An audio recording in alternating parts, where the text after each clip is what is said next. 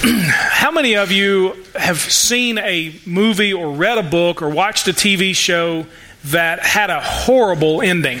Anybody? I mentioned Seinfeld earlier. Do you remember how Seinfeld ended? It was like, that was it. That was how it ended.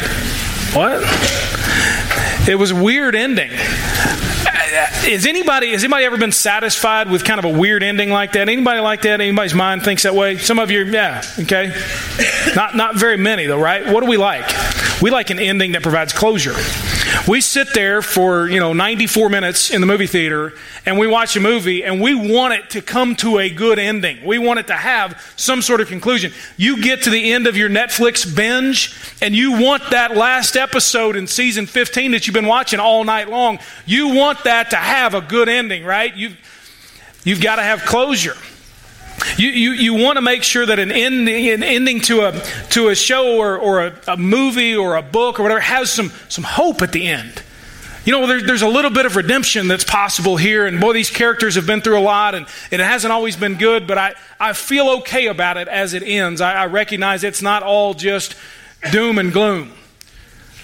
And then we really like the stories, I think, especially when you're a child and you're reading these, and they lived happily ever after. We like that. There's something about that. Oh yeah, well good. I'm glad. I mean, it's been tough on them, and I'm glad that they lived happily ever after. I think for most of us, anything other than closure or hope or a happily ever after ending, it kind of leaves us a little bit frustrated, maybe a little confused, and sometimes even angry at the people that wrote the story. Why did you do that? I didn't like that ending. Why did you kill off that character that I've been following for 14 seasons? What is it? Why did you do that? Today, we're going to look briefly at the end of the story. The very end of the Bible's story as God has revealed it.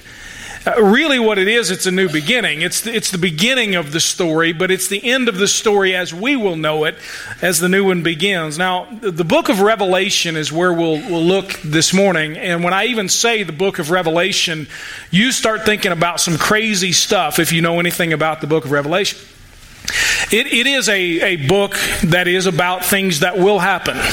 But it is also, and maybe even primarily, a book about what it is that we should do while we wait for those things to happen. Revelation is not just about the end of time, though it certainly includes that.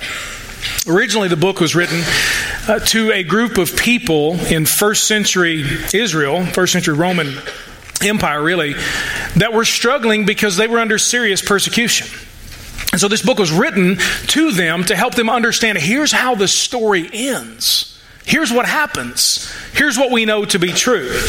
Jesus showed up to the Apostle John on the island of Patmos as John has been exiled for his faith, and he's there and he receives this vision from Jesus himself. So the Savior shows up to him. John writes it all down. And he records everything that he sees. And at first it really seems very odd to us, doesn't it? If you've read the book of Revelation or you know anything about it, maybe you got to a certain point and you just stopped reading. That doesn't make any sense. What in the world is that? That's spooky. That's weird. What's going to happen? Maybe it's freaked you out. Maybe it's intrigued you. Some of you have gotten really into the study of the book of Revelation. And the point is not just the crazy symbolism that we have, but that's what we've got in Revelation, a book of symbols. But John saw a lot of things that for us maybe are difficult to understand, but I think what he saw, it can be summed up, at least I'm going to try this morning, into one sentence. And that's what I'm going to try, is to give you the book of Revelation in one sentence. Now, the series that we've been in, we started back in January. We end today. And some of you said, amen to that. Bible stories you thought you knew. 44 of these that we've looked at. And I think it's fitting. I mentioned to Hank, my son, his baseball number is 44. My dad's old number was 44. Hank Aaron was his favorite player and a little bit of Hank's namesake. And so 44, it's a number of completion. How about that? And so we're done today with the 44th sermon in this series, and we've been looking at how does the Bible's story fit together. Typically when you're younger, you get Sunday school lessons and you learn these different stories, and you know a lot of things that seem to be individually related, or they seem to be good moral stories. Well, this is how you should act, and so on. But the Bible is one big story with individual episodes. And so that's what we've been looking at. So today we'll tie it together and get to the end of the story, seeing what John saw. So if you got your Bible handy, I want you to turn toward the end of the book of Revelation. Chapter 21 is where we'll start, and we're going to spend some time in chapter 21 and chapter 1. So at the end and the beginning, which seems fitting, we're going to bookend this particular Bible book by looking at its toward its end and toward its beginning. Revelation is the very last book in the Bible. So if you get to the concordance or the maps, you're close. Turn a little bit back, just a tad. So what I'm going to try to sum this up, as I said, in one sentence. Something that I hope that you'll remember as you move forward, remembering what we get from the great truth of the book of Revelation. So the first part of this sentence, I'm going to give you the first part, and we'll look at the scripture where it comes from. The first part is that there's a lot wrong with our world. There's a lot wrong with our world. You know that. You understand that. But so let's look a little bit. Revelation chapter 21, we're going to look at verse 1, and we'll go down to verse 8. John says this, "Then I saw a new heaven and a new earth, for the first heaven and the first earth had passed away, and the sea existed no longer. I also saw the holy city, New Jerusalem, coming down out of heaven from God, prepared like a bride adorned for her husband. Then I heard a loud voice from the throne, 'Look, God's dwelling is with men, and He will live with them. They will be His people, and God Himself will be with them and be their God. He will wipe away every tear from their eyes. Death will exist no longer. Grief, crying, and pain will exist no longer, because the previous things have passed away.' Then the one seated on the throne said, 'Look, I am making everything new.' He also said, 'Write, because these words are faithful and true.' And he said to me, 'It is done. I am the Alpha and the Omega, the beginning and the end. I will give to the thirsty from the spring of water, of living water, as a gift. The victor will inherit these things, and I will be his God, and he will be my son. But the cowards, unbelievers, vile, murderers, sexually immoral, sorcerers, idolaters, and all liars, their share will be in the lake that burns with fire and sulfur, which is the second death.'" I'll stop there.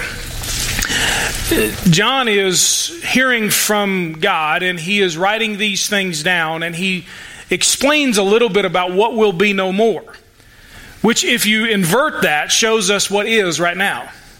What we have is a world that is really messed up. It always has been, by the way. Since Genesis chapter 3, the world has been messed up. It has not simply all of a sudden gotten messed up. It has always been really messed up. And John kind of summarizes it here. He talks about some of the things that are currently wrong with the world. When he talks about the sea, the oceans, in fact, it would have been the sea, they would have thought of the Mediterranean Sea. The Hebrew people were terrified of the water, because it all for them symbolizes storms and darkness and danger. And so there's this evil that exists in the world represented by the sea that John talks about. Then in verse 4 he talks about sorrow and all the things that go with it and all the things that cause sorrow. We experience those things. Verse 7 he says there are unmet needs. He talks about people being thirsty. And then verse 8, he lists all these different kinds of people who are sinners and whose sin has caused a variety of different situations and so on. And so we see John is just laying out, one day these things won't exist, but he's also telling us, well, we recognize they do exist. I want you to flip back just a little bit to 2 Timothy. Hold your place in Revelation, and then flip back just a tad to 2 Timothy. If you go to the left a little bit, you'll come upon 2 Timothy. I want to give you a little bit more of what we know is wrong with our world from what Paul wrote to his understudy, to the guy who was his protege, really. And he would talk about, in verses 1 through 5, what else we know is wrong with our world. Look at it, chapter 3, 2 Timothy chapter 3, verse 1. And anytime you don't know where something is in the Bible, by all means, just go to the table of contents, look it up. Learn where stuff is, that's how you learn it. No big deal. Paul says this, "But know this, difficult times will come in the last days. For people will be lovers of self." Listen to this list. Tell me if this is not true in people of all time, really. People will be lovers of self, lovers of money, boastful, proud, blasphemers, disobedient to parents. None of those people are here. None of them sitting on the front row right now. That's why I got you. Anyway, disobedient to parents, without love for what is good, traitors, reckless, conceited, lovers of pleasure rather than lovers of God, holding to the form of religion but denying its power. And he says, avoid these people. Now, we can pick on the young people for being disobedient to parents, but there's only one really about them, and the rest are about us. Know what I mean? Man, things are not good in our world, and you see all these different people that are represented. And it's interesting that he gets there in verse 5 and he says, holding to the form of religion but denying its power. Do you know what he's saying about some of those people? They're sitting in church every week. They're sitting in church every single week. It just got real quiet. That's weird. They're playing the game of religion. They're sort of playing along. Well, this is what I should do because I live in this community and, well, it's Christmas or whatever. And I play along. And he says, yet these folks are still just as messed up as they ever were. All that to say from Revelation and 2 Timothy that our world is really messed up. Now, let me ask you, how does the stuff that's wrong with our world, how does it make you feel? I mean, really, when you look around and you say, gosh, I watch the news. I mean, it's all bad news. I see these issues. I see these events that take place. How does it make you feel to know that there's so much wrong with our world? For some of you, it's made you absolutely miserable. You are miserable. I mean, really, you put on a good show, but you're torn up. You're miserable. For others, you're just angry. I'm just so mad about what's happening in our world today. I'm angry at those people who are causing it. For others, you're hopeless. I don't know what to do. I give up. Doesn't matter what we try. How does it make you feel to know that our world is such a messed up place? Now I don't want to make it worse, but I want to add the second little part of this sentence. Okay, there's a lot wrong with our world. The second part is we can't fix it all. I don't want to make things worse for you this morning, but maybe I will for a minute. People have tried, by the way. They've tried to fix it all. They've thought that we can solve our problems through our intellect or through our discoveries, our initiative, or getting people on board with progress or whatever, advancements in science and technology and economic development and social organization. I mean, whatever, all that stuff. They've really tried to fix the problems of the world. But I don't know about you, but if I look over the 20th century and into the 21st century, and we think we are so sophisticated. We've emerged from the Enlightenment and the scientific revolution and the Industrial Revolution. And boy, here we are. It's such an enlightened, sophisticated people. And what do we see? All we did in the 20th century was kill each other. Think about it. That's all we did. That's all the world did was kill each other. So here we are, so advanced, so sophisticated, so smart, so incredibly progressive. And all we do is kill each other. Think about it. We still have wars and murders and thieves and hatred and cheating and lying. We still have racism and poverty and crime and brokenness and anxiety and depression. We can't fix our own problems. You understand what I'm getting at here? We can try, and lots of folks have said, well, if you just do this, then no, we can't fix them. What does that mean? We've been lied to. We have been told that humans have all the answers. And when things don't change because, that should have worked, then we're crushed. Because what we've believed is that paradise, whatever that may be for us, is just one scientific discovery, one political election cycle, one pill away. That's what we've been sold, and it's a lie. There are some things that we just can't fix. We still die, and evil still exists. And we can't do anything about it. So all of our great ideas can't fix all of our problems. So how does that make you feel? More miserable? Angrier? More hopeless, maybe?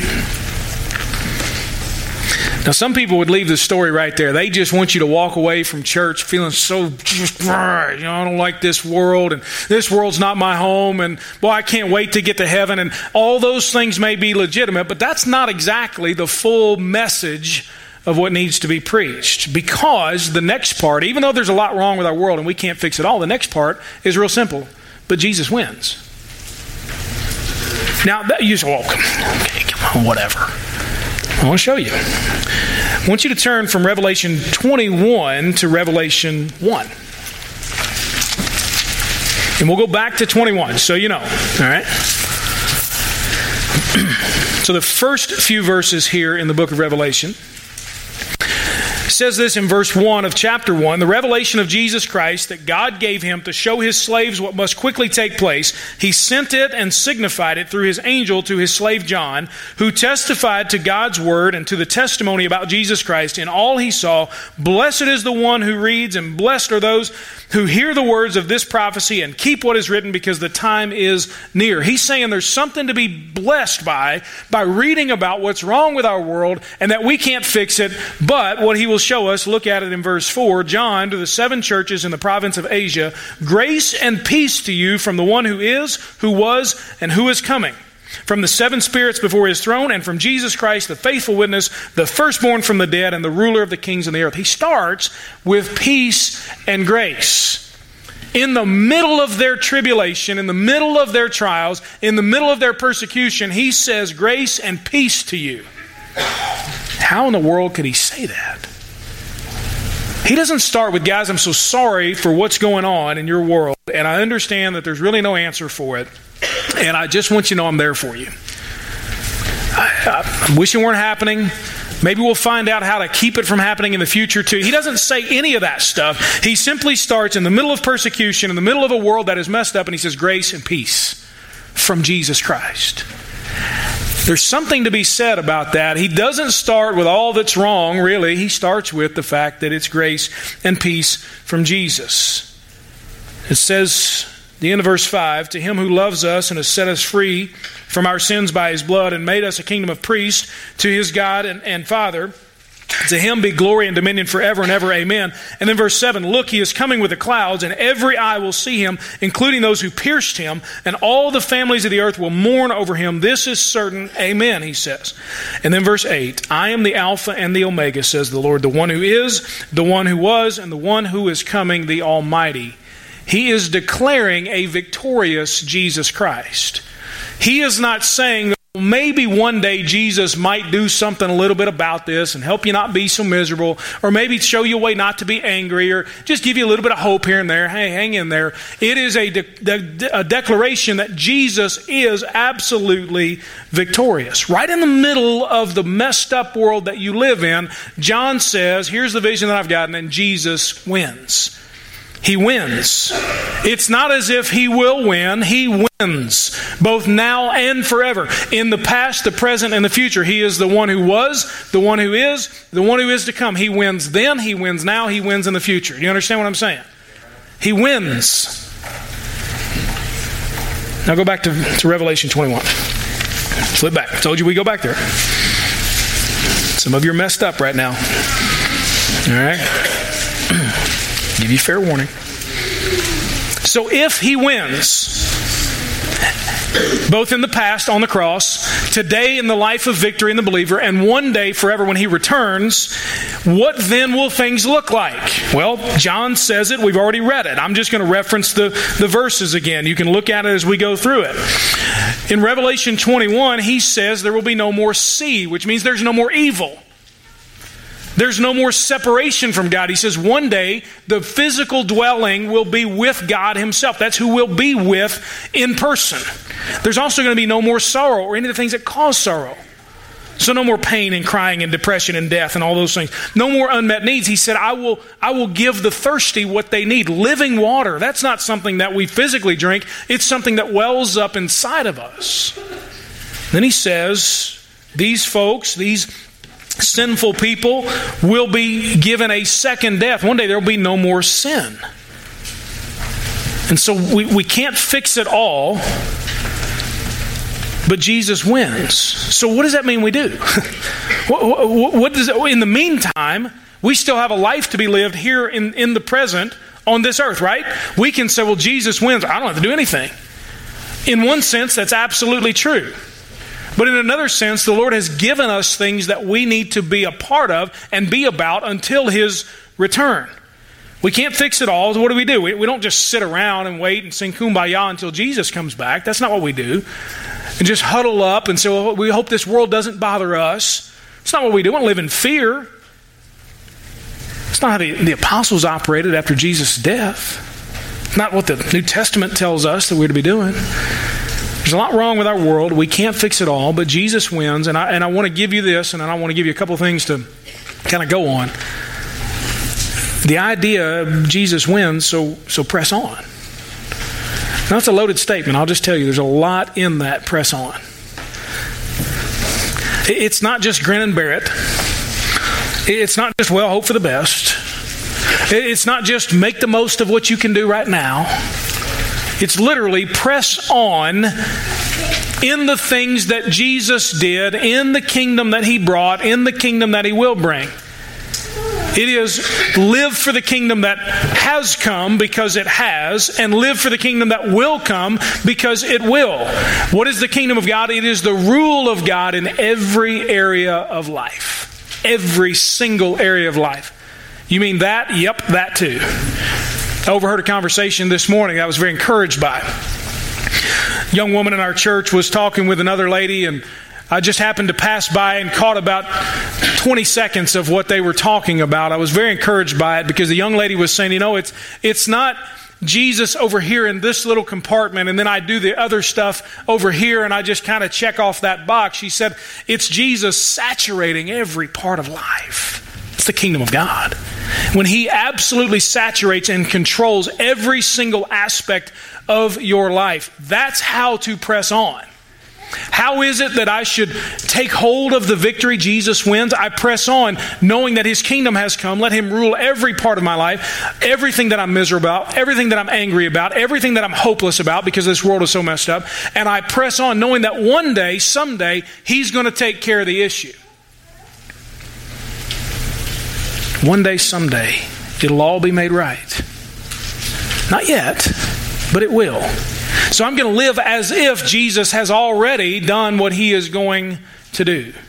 Because if He is the one who was, the one who is, the one who is to come, guess what? His future victory was sealed by His past victory, which gives me present victory in the life and the world that I live in now. Press on. Give Jesus every single part of your life. And I will say this, when you do, watch what happens. Watch what happens. The next time, and listen, for some of you, this is going to be the hardest thing that you do. The next time that you watch the news from the perspective of the kingdom of God. I mean that. Some of us, boy, it's so depressing. We see what's wrong. Watch the news from the perspective, what is God doing? How can I join God in His redemptive work in this world until one day He restores it all? What can I do to bring the kingdom of God to this particular area? I know, I'm going to fall off the stage, I know that I can't fix it all. I know I can't fix it all, but guess what? I can do something now that mirrors what Jesus did and what He will one day do. How can I be a part of God's work now, waiting on Him to do His final work then? That's how we press on. Don't sit around being miserable, being angry, being hopeless. Dr. Phil would say, how's that working for you? Probably not real well, is it? Because you just get more miserable and angrier and more hopeless. Listen, seek first the kingdom of God and His righteousness and trust Him with all the rest.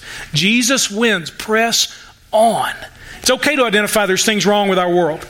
Okay to say, I can't fix it all. But it's also okay and right to say, Jesus wins. I'm going to go with that. And that's how the story ends. That's it. That's how the series concludes. Not on a downer. Not on a confusing ending. Not wondering what's going to happen. Not frustrated with the author because he didn't write in a better happily ever after. Guess what?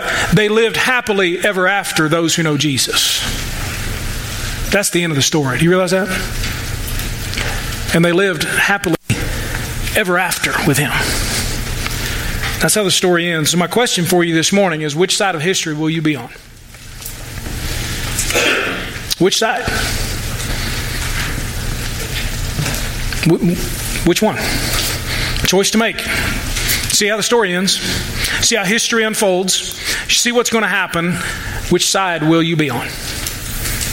My hope and my prayer is that you will simply bow this morning and say, Lord Jesus, you write your story through me. I submit my life to you completely. Saturate me with your kingdom. Even in a world that I don't like, makes me miserable, makes me angry, makes me hopeless. Lord Jesus, you write your story. You write your story of victory through me. What would that look like in your life? Maybe this morning, just as we close in a moment, you'd bow your head and you'd say, Lord Jesus, that's my prayer. For the very first time, Lord, I want to be on your side of history.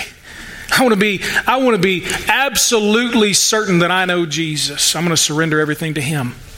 The Bible tells us to repent of our sins, turn from it, to believe in Jesus as the Son of God who died for our sins and was raised again to give us eternal life. The Bible says, repent, believe. What do I need to do? Repent, believe. Do I need to sign a paper? Repent, believe. That's it. And then ultimately let Him live His life through you. Let Him write His story of victory through you. Let's pray together.